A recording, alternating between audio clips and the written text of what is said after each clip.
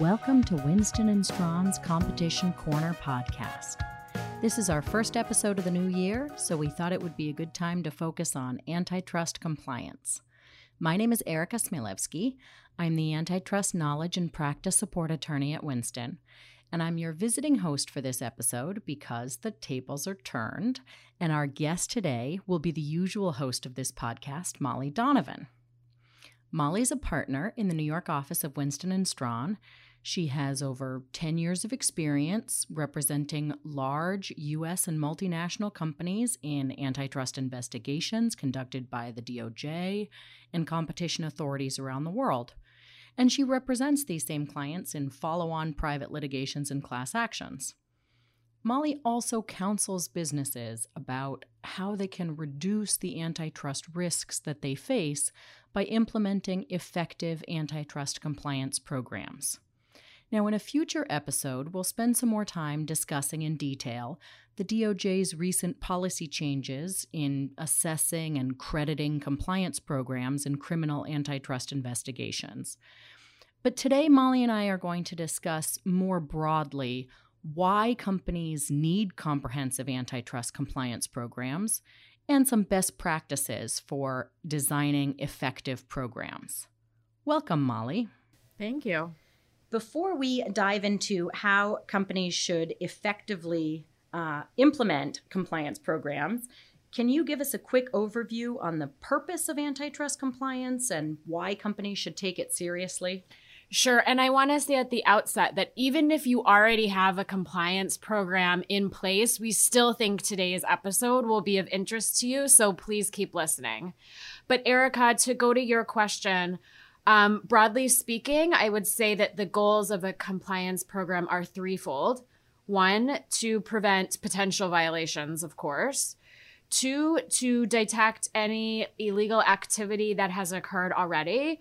And three, to mitigate the financial harm that the company would face in the event of an investigation. Going to the first one, the aim of a compliance program is to prevent employees from engaging in conduct that violates the antitrust laws. A truly effective compliance program should also limit conduct, which, even if not technically illegal, may expose a company to suspicion of illegal behavior, which itself could trigger costly investigations and litigation. Compliance programs, of course, are not perfect at preventing all violations. So in terms of detection, the objective is to spot any potential violations as quickly as possible. So if the company becomes aware of a violation promptly, it can put a stop to the conduct right away, which limits the exposure that the company may face. Detecting violations early on also increases a company's chance that it could take advantage of legal protections offered through corporate leniency programs. The US DOJ, the TFTC, of course, and many other competition enforcers around the world offer such protections, including sometimes amnesty, for companies that are the first to self-report cartel conduct. Later reporting companies may also be entitled to certain reductions in the fines they owe. And finally, if a company does violate the law and cannot obtain amnesty, the existence of an antitrust compliance program may help mitigate any fines that it must pay. That's right, Molly. Many jurisdictions, including the UK, France, Canada, and Brazil, offer fine reductions for compliance efforts. And as many of our listeners know, the DOJ recently changed its policy on evaluating and crediting pre-existing compliance programs for companies under investigation.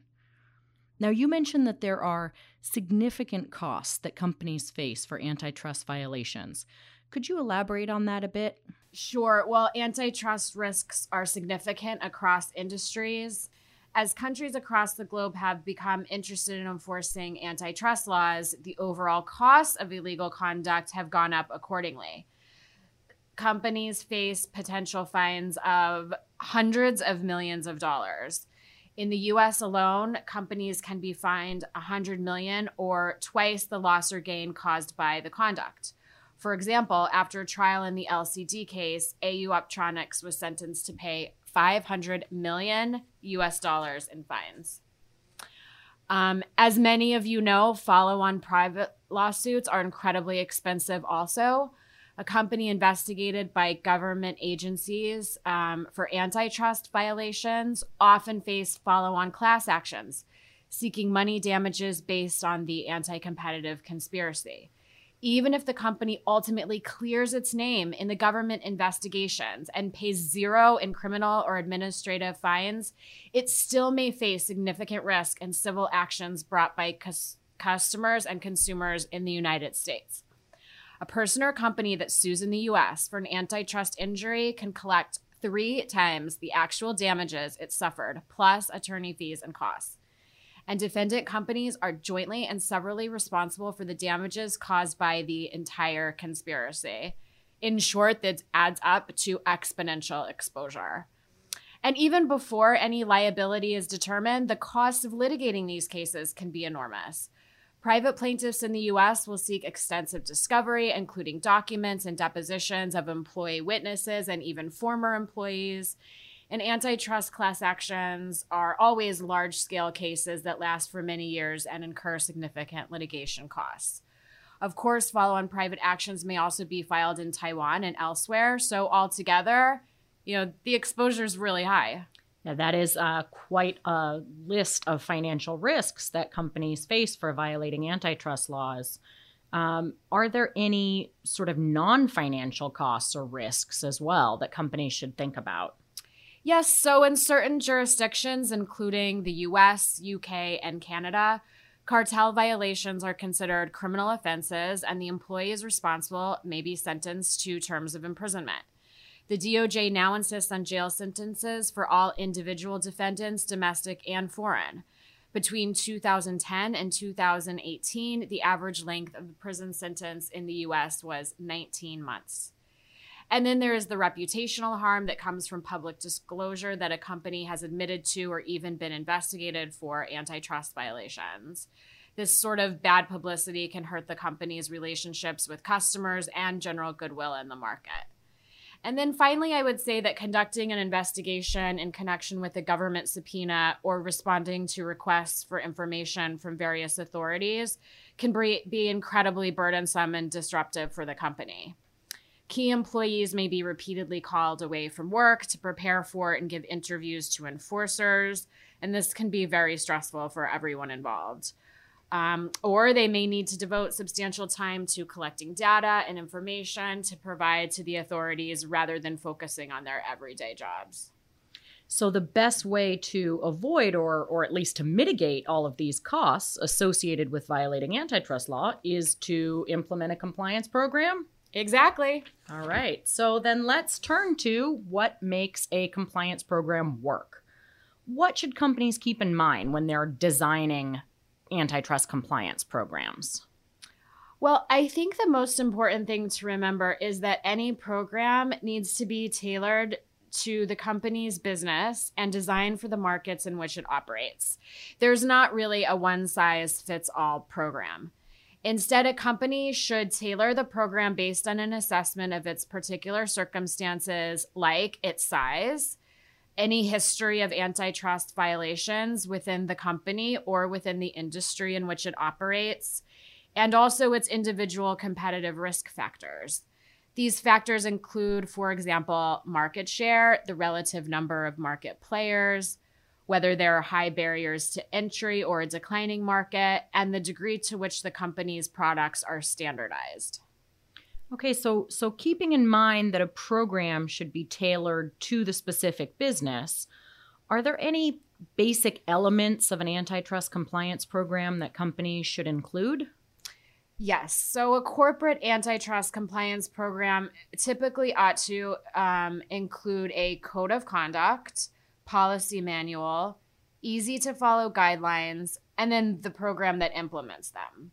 So to dig into that a little bit more, the code of conduct would articulate the organization's values and principles, and it's considered a tool to encourage discussion of ethics and compliance to assist employees in dealing with the ethical dilemmas they may face in connection with their jobs. The code of conduct should include antitrust principles, and employees should be required to affirmatively certify their compliance with the code, and including, of course, with the antitrust provisions. Companies should also implement a standalone antitrust compliance policy, which lists the key rules to follow and the key requirements of the antitrust compliance program. The policy manual should include a brief overview of the antitrust laws and their substantive provisions, but without going into too much detail. It needs to be relatively short and should clearly lay out the specific conduct that employees have to avoid and the procedures to follow to report any questionable practices to counsel and seek advice regarding the antitrust risks. Finally, to your question, I want to say that guidelines are helpful in presenting hypotheticals based on the company's actual business and reflecting scenarios that employees are likely to encounter in the day-to-day. So these should include a list of straightforward do's and don'ts that employees can follow.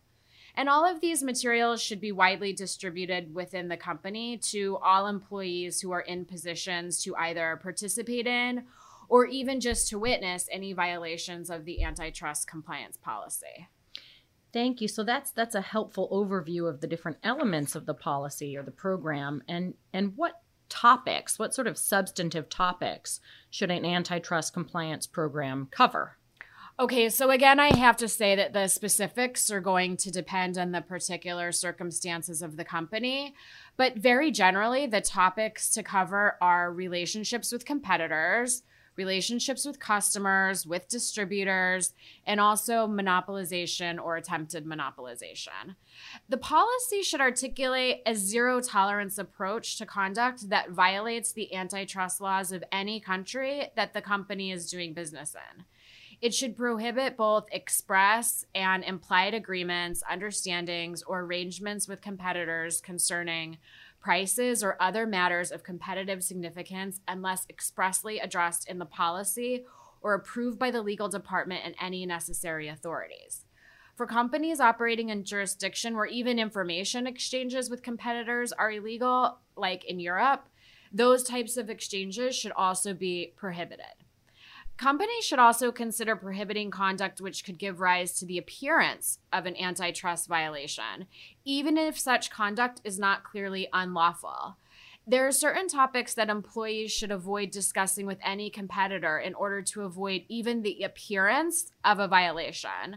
So, for example, discussions with competitors about prices or costs are risky, including discussions about changes in prices, price trends or forecasts, pricing policies or practices, costs or cost trends, profits or profit margins. In addition, employees should avoid competitor discussions about production levels, trends or capacity, as well as market share, sales territories, or specific bid intentions. There are limited situations in which communications with competitors are permissible and serve legitimate business needs. For example, competitors may have certain types of legal discussions within trade associations, or in the context of a merger, acquisition, or joint venture, for example. The policy should focus on outlining these, I'll call them gray areas, and explaining to employees when and how they should seek advice and approval from counsel before proceeding with any such discussions. So that's helpful in terms of what the policy should cover with respect to relationships with competitors. What else should the policy cover in terms of relationships with customers or suppliers or distributors? Well, the policy should prohibit minimum resale price agreements or imposing any restrictions on distributors' resale prices. It should also prevent employees from engaging in any conduct that could be interpreted as a joint refusal to deal or a group boycott. And then in general, employees should be required to seek legal advice and advanced approval before entering into any maximum resale price agreements or any agreements regarding tying or bundling of products, licensing, exclusive dealing, restrictions on sale, or sales below cost. These all can be tricky areas.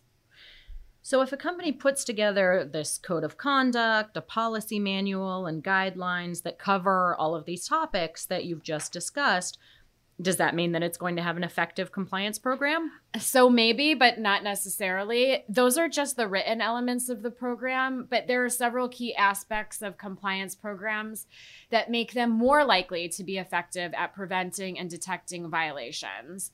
Those include a top-down commitment to compliance, robust and interactive training for employees. You should have regular monitoring and auditing. Opportunities for anonymous reporting and protection for whistleblowers, and also behavioral incentives for employees to comply, including discipline of employees who do not. Okay, great. So let's take these aspects one by one. How does a company show that it has a top-down commitment to antitrust compliance? Well, the executives and the board of directors should support the compliance efforts, and they should fully engage with the program. This means that the board should be knowledgeable about the content, its implementation, and its effectiveness. Senior management should also be completely knowledgeable about the program and should be given the necessary resources, including funds and staff, to actively monitor the program. Senior level members of the legal department should be involved in oversight. Announcements about the program should be made to all employees and signed by the senior executives or legal department managers so that employees understand that management takes this effort seriously. Senior management should themselves adopt a culture of compliance in specific business divisions and should actively foster a commitment to compliance. One way a company can demonstrate its top-down dedication to antitrust compliance is by assigning responsibility for and oversight of its antitrust compliance program to a high-level executive who is both highly visible and respected throughout the organization. This individual should be empowered to act independently and granted the authority and resources necessary to implement and enforce a program throughout the company. He or she should regularly report on compliance to the board of directors and also participate in senior management decisions potentially implicating antitrust compliance. Also, where the company knows or should know that a certain individual has engaged in illegal or even questionable conduct in the past, that person should not be given responsibility for overseeing the compliance program. Thank you. And how should employees be trained on antitrust compliance? So I think that interactive in-person training sessions are ideal, but with everything else, it depends on the specifics of the company. I will say that training sessions should use realistic case studies that are based on scenarios employees are actually likely to encounter in their everyday jobs. Employees could be given a chance to role play risky situations because role playing can provide a safe environment to encounter various scenarios, perhaps for the first time. And this has been shown to build confidence in employees when faced with those same situations in their jobs. Role playing gives employees the chance to get some experience in handling difficult situations, and they develop creative problem solving skills. Ideally, they will then recognize the risky situations they encounter in their jobs, and the alarm bells will ring, if you will. The goal of training is to help employees understand when they should report to counsel or in-house counsel about questionable conduct and seek advice about a specific practice. It's important to test knowledge before and after training to assess whether the employees really learned the material being presented. And this can measure the effectiveness of the training and provide feedback for improving trainings for the future. And it can also help in identifying issues that are more complicated for employees to understand and that might require some follow-up on the part of the trainer. New hires should be trained during their orientations, and then follow-up training should be done annually, usually. Follow-up trainings can be handled using e-learning tools, but even those should be interactive and fun as much as possible with games, videos, and so forth. And you mentioned that new hires should be trained. In general, who else should receive this training? Well, I think they should be mandatory for all executives and managers and most employees, especially high-risk employees with responsibility for sales or pricing, as well as those who attend trade or industry association meetings or otherwise come into contact with competitors, like perhaps at a Suppliers Day event. This includes employees, even at subsidiaries, distributors, agents, and contractors worldwide. Training should be conducted in local languages so that employees fully understand the concepts that are being communicated. The training session should also be specific to the industry and the jurisdiction and tailored to the situations that employees are most likely to encounter. So, for example, salespeople need to know about potential cartel violations that could arise in dealing with competitors, but they don't need to know about attempted monopolization issues. Great. And then the next aspect of compliance programs that you mentioned was regular monitoring and auditing of the program. What are some best practices on that front? Okay, for monitoring, high-risk employees should fill out questionnaires regarding contacts with competitors or attend brief interviews with counsel, and this could be in-house counsel depending on the circumstances. And the interviews are about the potential antitrust risks. This will help the company understand the degree to which its employees are aware of the compliance policy and are abiding by it.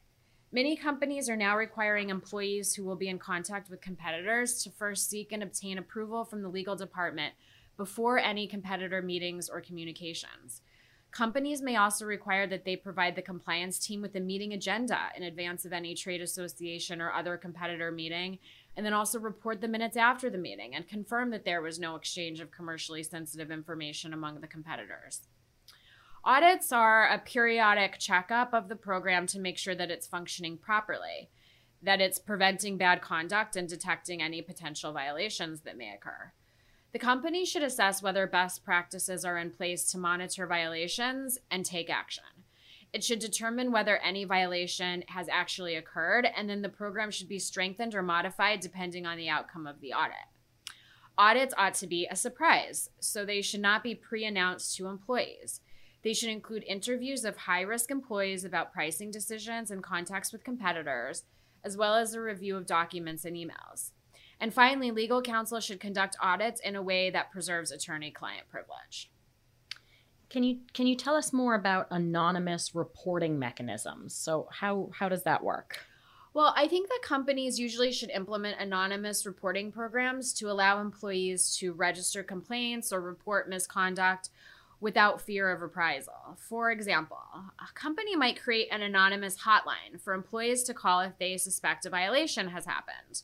Or the company could create an email address that employees or agents can write to if they want to report questionable conduct or seek guidance. The training that employees receive should cover the basics of leniency programs so that employees understand that prompt reporting of the violation is important, it's expected, and it could save the company millions of dollars. Companies should also ensure non-retaliation protections for whistleblowers who report potential violations.